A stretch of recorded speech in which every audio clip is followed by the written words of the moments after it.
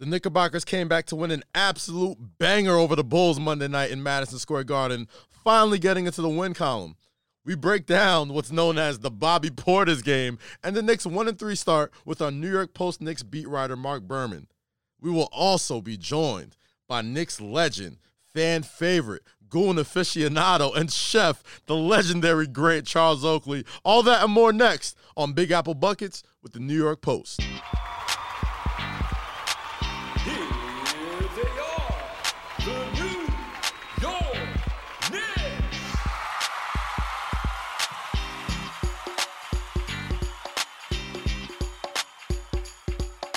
Welcome to Big Apple Buckets, a New York Post, New York Knicks podcast. I'm your host, Kazim Famiwide, but you can call me Kaz. That's what everybody else calls me, so, I feel like we family now. So, second week doing this, I feel like we all good now, so, you call me whatever you want. We'll be coming at you once every week, breaking down your Knicks. The Post Knicks beat writer Mark Berman and our NBA writers will join us each and every week. We'll also have current and former players along with celebrity Knicks fans along the way as we bring you the best New York Knicks content out there. So what more can you want, man?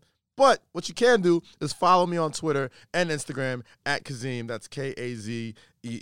So let's get this party started, man. Let's get to it. The Knicks looked pretty bad last night. To be fair, they've looked pretty bad in most games starting the season off. But that was up until last night in the fourth quarter when the Bobby Portis moment happened. That's right.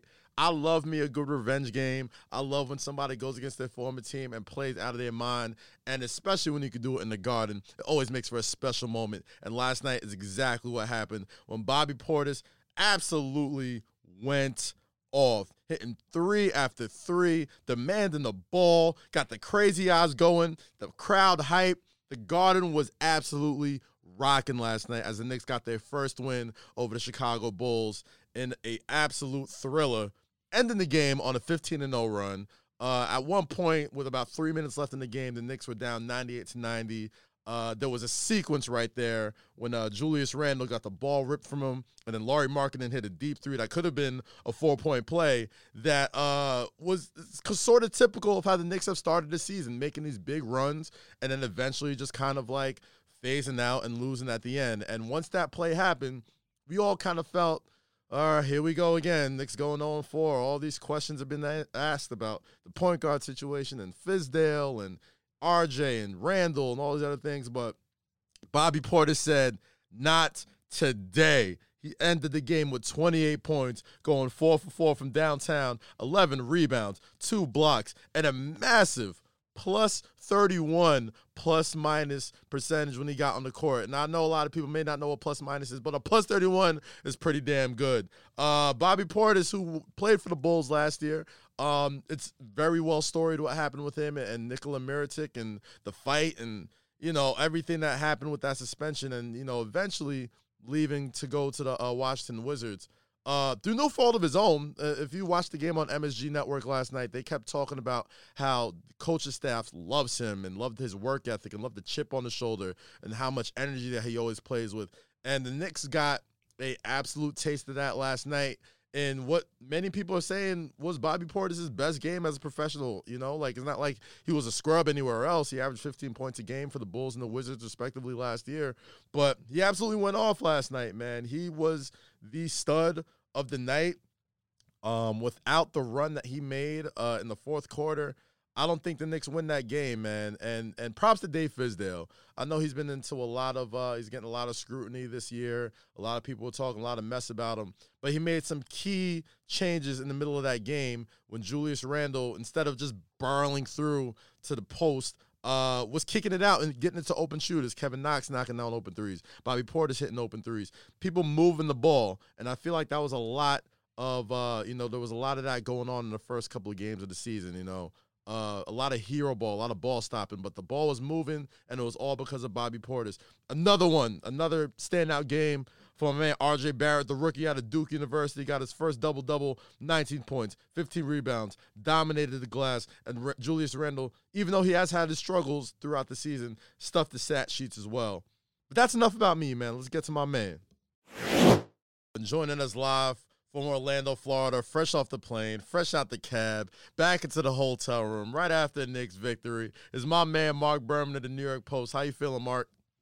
Hey, doing great, Kaz. Thanks for having me on again. Of course, anytime, anytime. Now, the Knicks finally got off the snide. He got off the pavement, picked himself off the ground, got their first win of the season last night in an electric atmosphere in Madison Square Garden, and what people are calling the Bobby Portis game right now.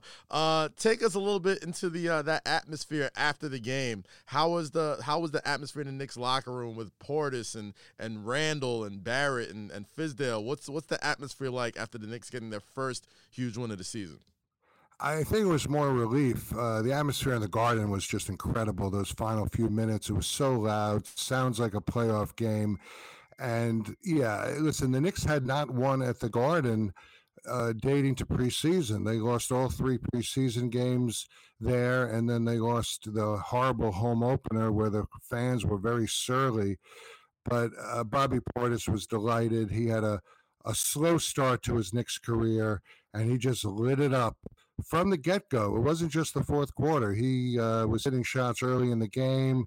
I think he was a plus 36 for the game, and Mitchell Robinson, who is the starting center, was like a minus 28. But, they'll keep that lineup with Mitchell as a starter. But Bobby Portis shows how much talent he has.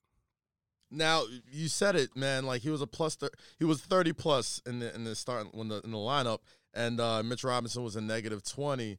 And the big story about this Knicks team so far has been the inconsistent play, like the getting down by 18, getting down by 19. Obviously, there was the aberration against Boston in the home opener. Do you think, is there any possible shakeup coming to the starting lineup coming soon? Well, Payton did get hurt in the game last night. He strained a hamstring. So can Frank Ntilikina make his first start of the season at point guard? He didn't shoot the ball well at all in the victory. In fact, 0 of 6, but Fizdale claimed he was still delighted with his organizing the offense, with the way he played gritty defense.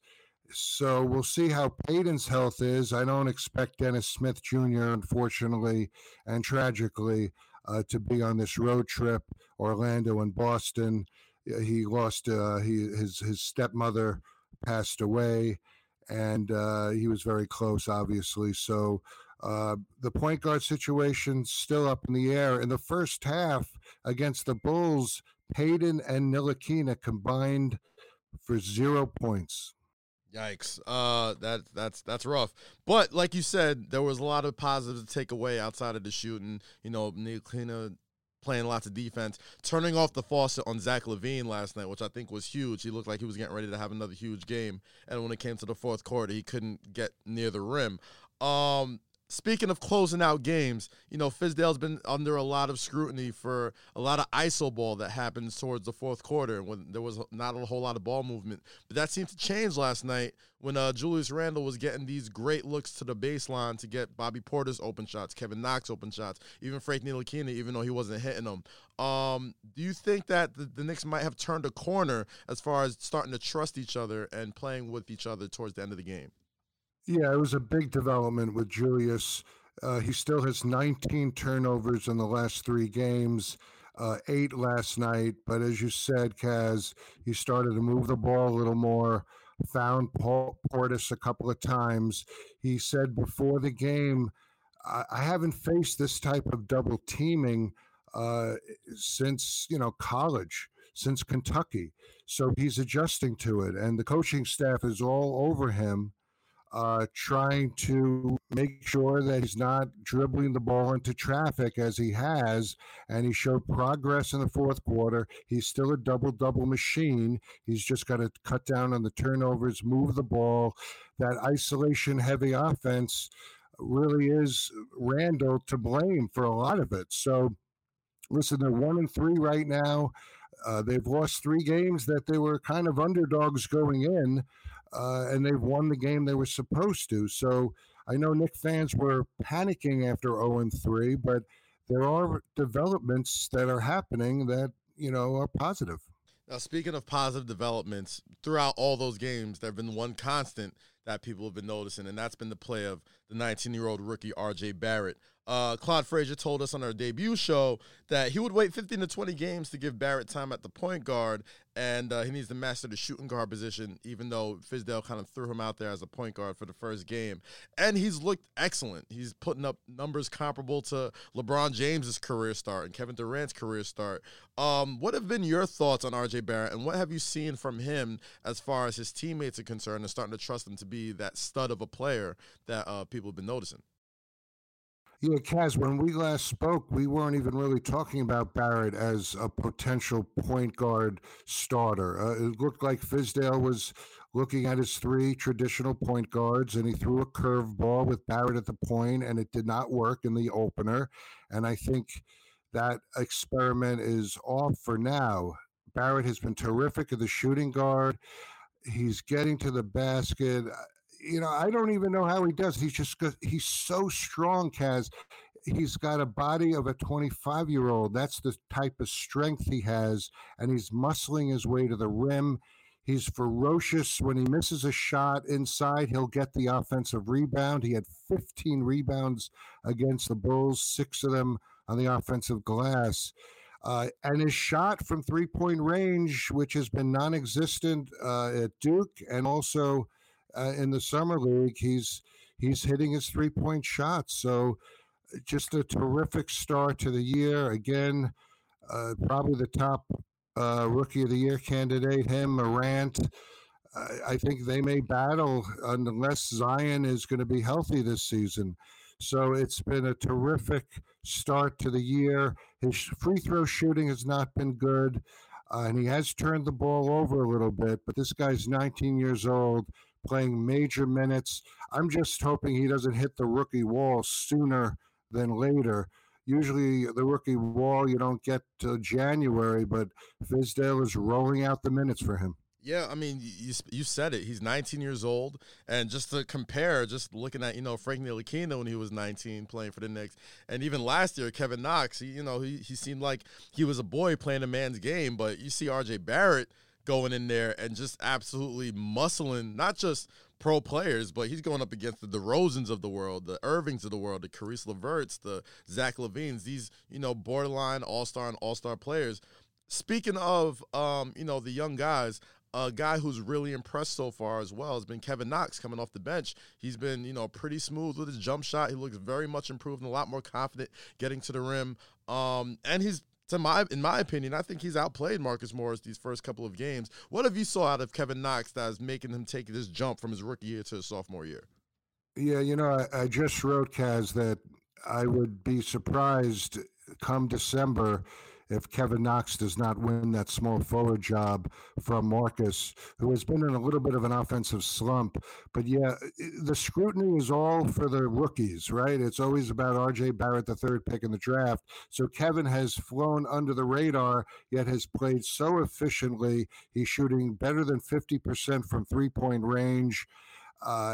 He's getting to the basket. He said the other night it's his shot selection that is a lot better. He's not forcing as many shots up, and in the limited minutes, he's just being more efficient than he was as a rookie, which was kind of a roller coaster. So another great sign. Again, they're 1-3, but you could really look at a lot of positive developments that are happening with this club.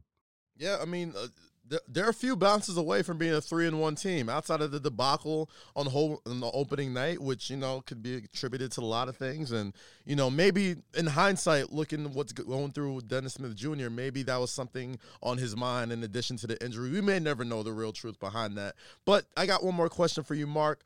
There's been a lot of Knick favorites that haven't really seen as much playing time in the end of the season, in the end of this game. Guys like Alonzo Trier, who didn't get off the pine last night. Guys like Damian Dotson. Wayne Ellington's been used sparingly, but every time he's been in, he's hit big shots for these Knicks.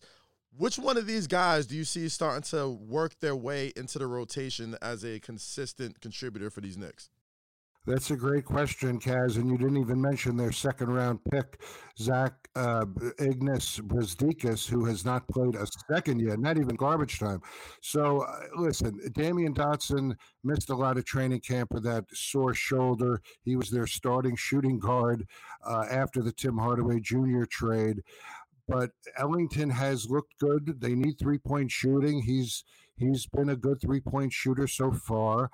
I I think that Fizdale is going to roll sort of with the same rotation going into Orlando as he had against the Bulls since they won the game. But you're right, Trier, a DNP, good sign. He gave a nice tweet after the game. Great win. The Garden was rocking. You know, I've reported that Trier has been a little frustrated with his role early in preseason. So it's about staying together, you know, while these guys are out of the rotation. It is Fizdale's biggest challenge. And as long as the team wins enough games, I think he could keep that camaraderie going. I think one of Fizdale's strongest points is his leadership and motivating guys. And you saw that last season. I thought he did a good job of keeping the team together, and they didn't really fracture off the court. And that's going to be the challenge again with Dotson not in the rotation and Trier fighting for minutes, Ellington not getting as many minutes as maybe he thought he would get. So there's a lot of decisions every game for Fizdale. And then we didn't mention Frank, who was out of the picture until the Chicago game. Mark, I know you just flew into Orlando. Get you some rest, legend. Make sure to follow him on Twitter at nypost_Berman. Check out his stories in the paper, online at NewYorkPost.com. The Knicks got a day off in practice today, and you probably should take a day off as well. So get some rest, like man. 90 degrees here, so I think I'll enjoy some of the weather. Oh, way to rub it in, all right? It's a little chilly out here in New York City, so go and enjoy Orlando.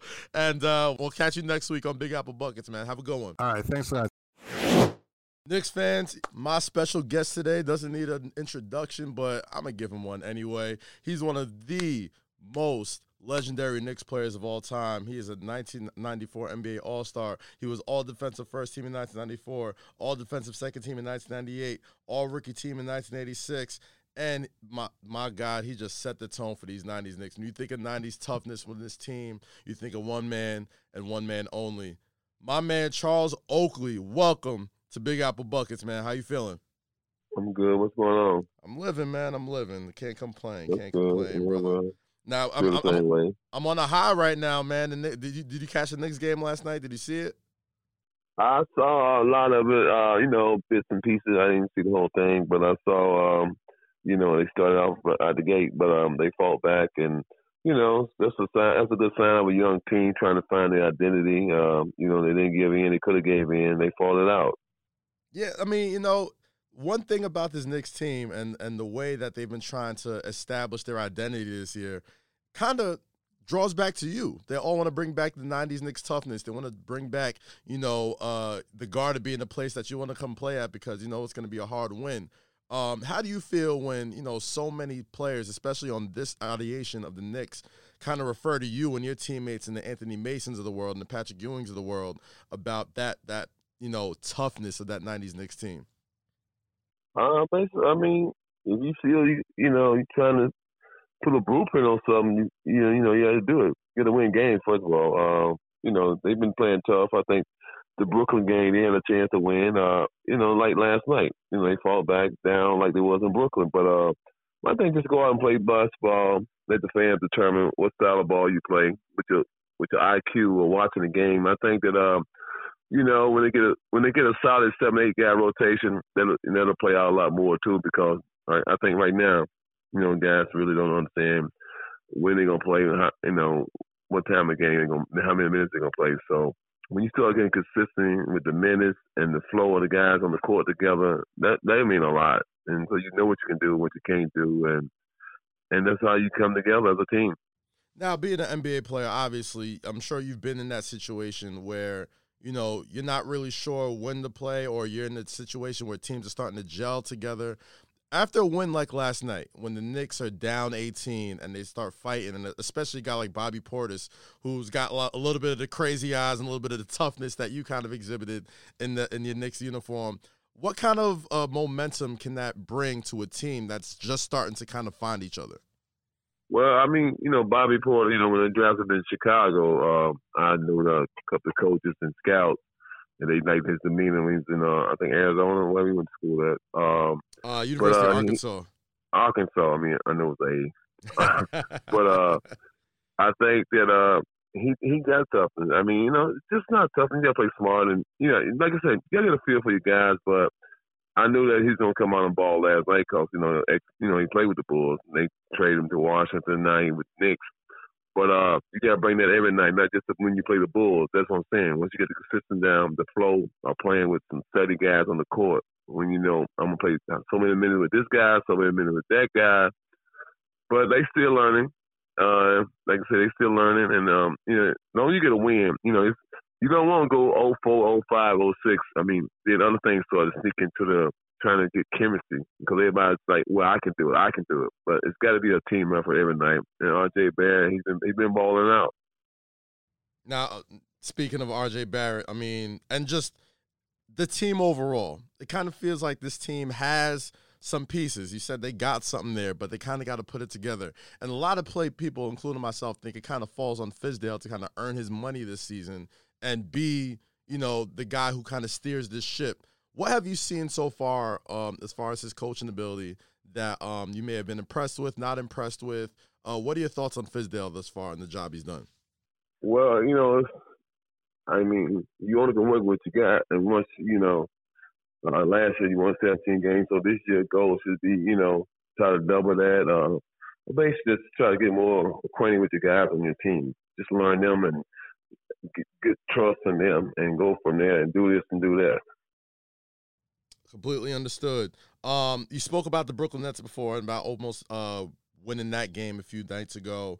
And, obviously the Knicks didn't get the big, huge free agent signings. And Kevin Durant made a lot of noise when he went on Hot 97 and said, the Knicks aren't cool. You know what I mean? Like, not saying he didn't think the Knicks are cool, but kids don't grow up seeing the Knicks being successful, so it's not like the cool thing to do. What are your thoughts on that and the current state of the Knicks franchise and how people see it from the outside looking in? I mean, like Charles Barkley said, whatever he want on TV, Kevin, this guy got championship rings. He left OKC to go to another team to get him. People can say what they want to say. I mean, when you got to take it personal, when someone says something about him, and when you see him, you maybe don't look at him and shake their hand on the court. Stop being a fan if people talk about you. So when you feel like someone's throwing you in the bus or something, I mean, hey, you got to get attitude and have attitude at all times. But people gonna say what they want to say. I mean, but you got to prove them wrong. When you prove them wrong, that's better. So until you prove them wrong, they got a point. Yes, sir. Now the Knicks, obviously, they've been talking about bringing back bully ball, and when you ask Knicks fans, you take a straw poll, they don't necessarily name the All-Stars. They don't necessarily say, oh, Patrick Ewing days, John Starks days. They name the Anthony Mason days, God rest his soul. They name, Charles Oakley. Like, how do you feel about being one of the more influential players in the city? Despite not having, you didn't put up the all-star numbers. You weren't like one of those guys, but just the influence, you know what I mean? The influence that you've had on basketball and just bringing ruggedness and toughness to the game. How does that feel being one of those guys that is known for, bringing bully ball to the Knicks? Well, one thing about New York, you can't fool the fans for so long. And you got to come with it every day, like punching the clock. And you go to work, you go to do your best job for them 8 hours, 12 hours, 16 hours. And I think when the fans come to a game or something, they look for you be smart, play your role, know your role. And they want to see, can you make a difference on the court? When you make a difference on the court and do what you're supposed to do, it's hard for someone to ride you because you're doing your best. When you can't, you out there and fans can see you just lost and you can't get it, that's a big difference. So they know if you can bring some and you got some. And that's what the coaching staff got to know it all the time. When I put these guys out on the court, and this is New York, they expect to get something out of you. When you go in the game, it ain't nothing but 4 or 5 loose ball, a charge, a steal, block shot. You got to do something. Just don't be out there looking pretty. This ain't New York. You got to come with something to get something.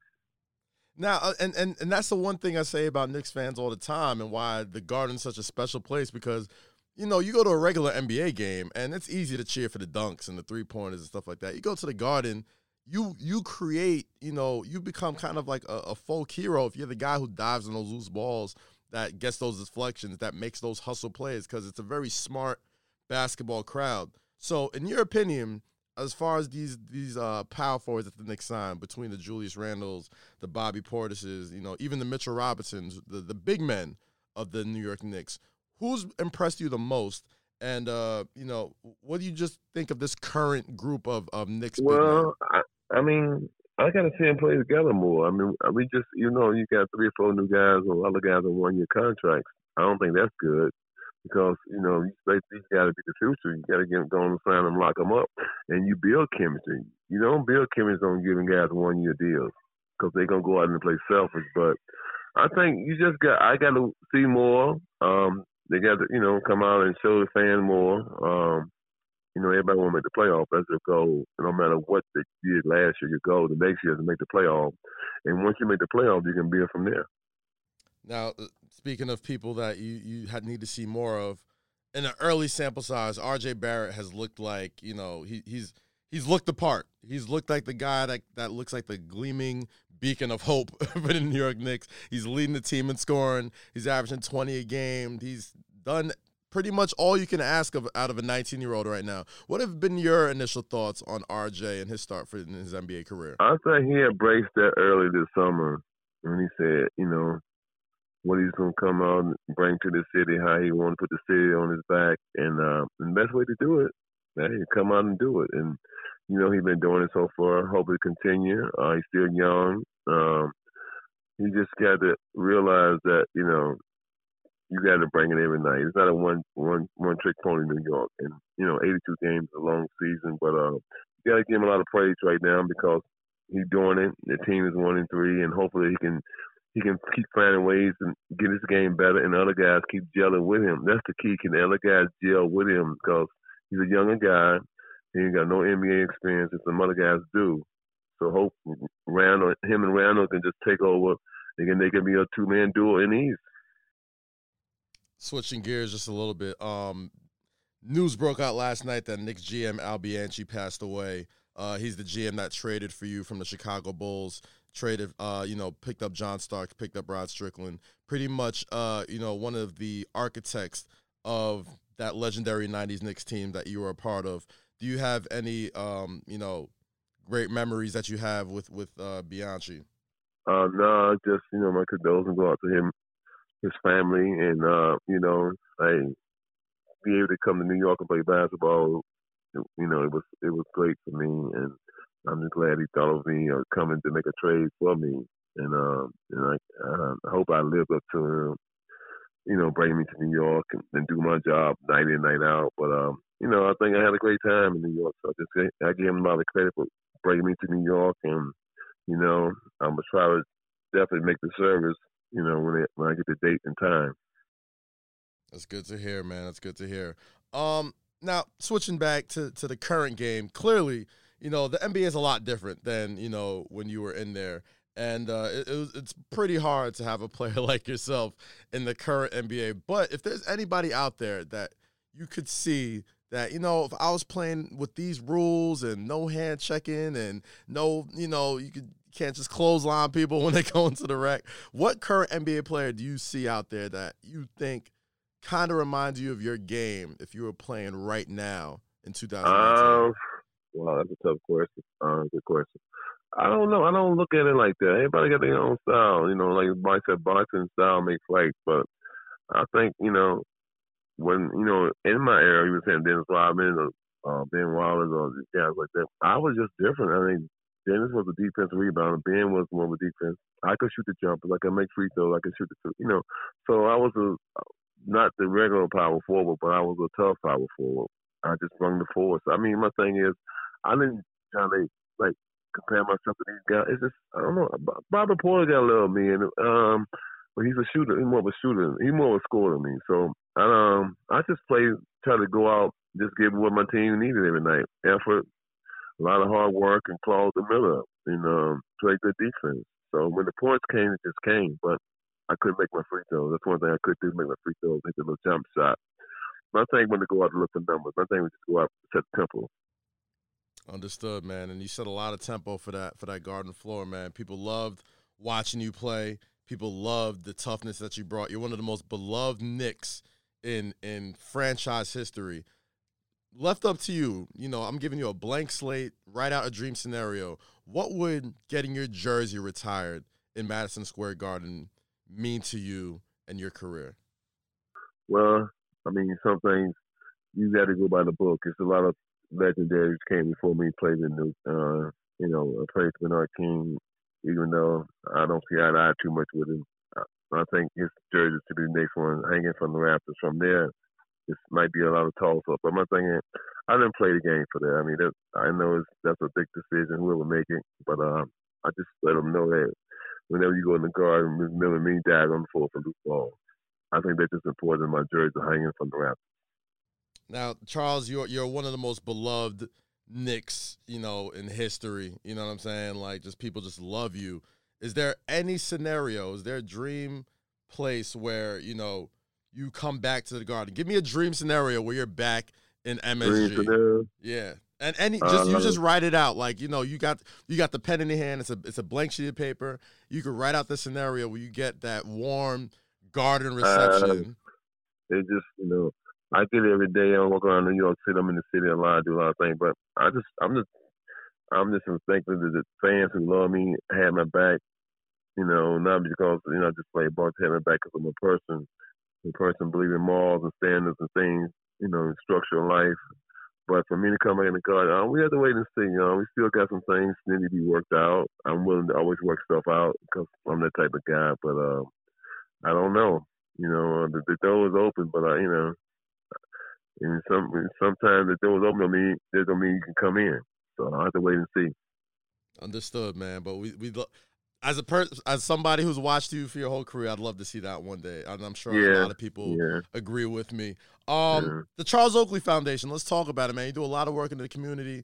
You do a lot of work with children, man. Let's talk about that. How's the Charles Oakley Foundation going? It's something I've been doing for the love of my life, doing camps, clinics, benefits, going to run back down the house, stuff that people can't come out to see you, go to them. I've been doing cooking experiments for the Oakley in the kitchen. I'm heading off, just doing a lot of giving back, and I think that's the most important thing. I don't talk about it. We don't do a lot of publicizing, and we just go and do it. We just did Skid Row the last 3 years. Every year we go to LA Skid Row. We cook for like 800 people, me and a couple of chefs. I'm gonna bring it to Manhattan and do it. Go down to the lower Manhattan with the shelters and stuff like that, and try to give back for the holidays. Just showing love through the cities, and just showing people love. Now, we had Walt Clyde Frazier here last week, and, he loves plugging Clyde's Wine and Dine. So if y'all I know he gets down in the kitchen, you get down in the kitchen. If y'all had, like, a top chef chopped, I really get down. Some people just go past the kitchen. Go ahead. No, I go to Wine and Dine. I go to at least twice a month, show love to legends. So I don't think he was no problem. He's a legend on the court. I think I'm the legend in the kitchen because I really, that's what I do. You try to get your Bobby Flay on. You get your top chef. And we need to go. I got the Hot Shot Smokers Grill that came out last year. Yeah. So we got that out and got a cookbook coming out. So there's a lot of stuff in the mix coming out in the next 2 or 3 months. What's your go-to dish? Like, what's somebody's coming? I'm the go-to dish, and whatever you want, I'm gonna make it. I tell everybody that. They say, "What you make?" I said, "When I step in the kitchen, step in your house, I'm that dish. I'm that dish you've been thinking about." Oh man! So Charles, I know. They need one other thing. They need to check out my line, Oakley in the Kitchen. It's a clothing line, so it's a new line. I'm coming back out with the car wash line, so everything is coming out in the next 2 months. Oakley in the Kitchen, man. OakleyInTheKitchen.com. Check out the clothing line. Check out the food. Check out all the great things you're doing, feeding the homeless, man. Oakley, sir. Oh, one last question I have, man. Clearly, you and Michael Jordan are friends forever. He made a lot of stir earlier in the beginning of the season when he said Stephen Curry isn't a Hall of Famer quite yet. What are your thoughts on MJ's thoughts on Stephen Curry? I know you guys are real tight. You guys talk a lot. You guys probably go back and forth on a lot of plays. We talked about that last week. I was at his house. They said, everybody got their opinion. When you call someone the GOAT got, express their feelings more than other people. But, in my book, he's definitely a Hall of Famer. So when he transitioned for the game for shooting the threes and just being a smaller guy, being effective night in, night out, win the championship, 2-time MVP. So, I guess same thing you can't say when you're owner about other players. Magic got fined, so I guess he didn't want to get fined, so I guess he wanted to make everybody head just stand up for a couple of days. Yo, on their head stand up. Man, listen, I would pay top dollar to watch a debate show with you and Michael Jordan just going on players. And I think every time we get together, I mean, it's always something about, this, that, and I always tell them, it went for the commission, you wouldn't have 6 rings because they need a marketing lead, so they had to find a horse to ride like a Kentucky Derby. You got to win the race to make other things right. So, but no, he got great talent. He's a great friend. I'm just glad we do have feuds. Now we ain't came to blows yet, but we stand up sometimes. Listen, it ain't a true friendship if y'all ain't squared up at least once or twice, man. We just ain't gonna play Barkley over there. Man. You gotta wait under 2. You gotta wait under 2 6s to get in this room, not 300. Oh man, I wish I could talk to you for hours, man. But I appreciate you coming on to Big Apple Buckets. We'll get you back on the show very soon, and love you, man. Thanks for calling in, brother. All right. Bye. And that's a wrap for this episode of Big Apple Buckets, our New York Knicks podcast with the New York Post. Thanks to our producer, Jake Brown, for making it all happen and for getting me in here because Lord knows if the Knicks would have went down 0-4, I don't know if I would have been able to do the show. I'm just kidding. We'll be bringing you new episodes every Tuesday throughout the rest of the Knicks season. Make sure to subscribe to the show on Apple Podcasts, Spotify, or any of your preferred podcast platforms. You can find more Knicks news by signing up for our daily New York Post sports newsletter and by visiting NewYorkPost.com. We'll be back next Tuesday, hopefully talking about a few more Knicks victories. Lord knows we could all use it. We'll see you all then. Take it easy.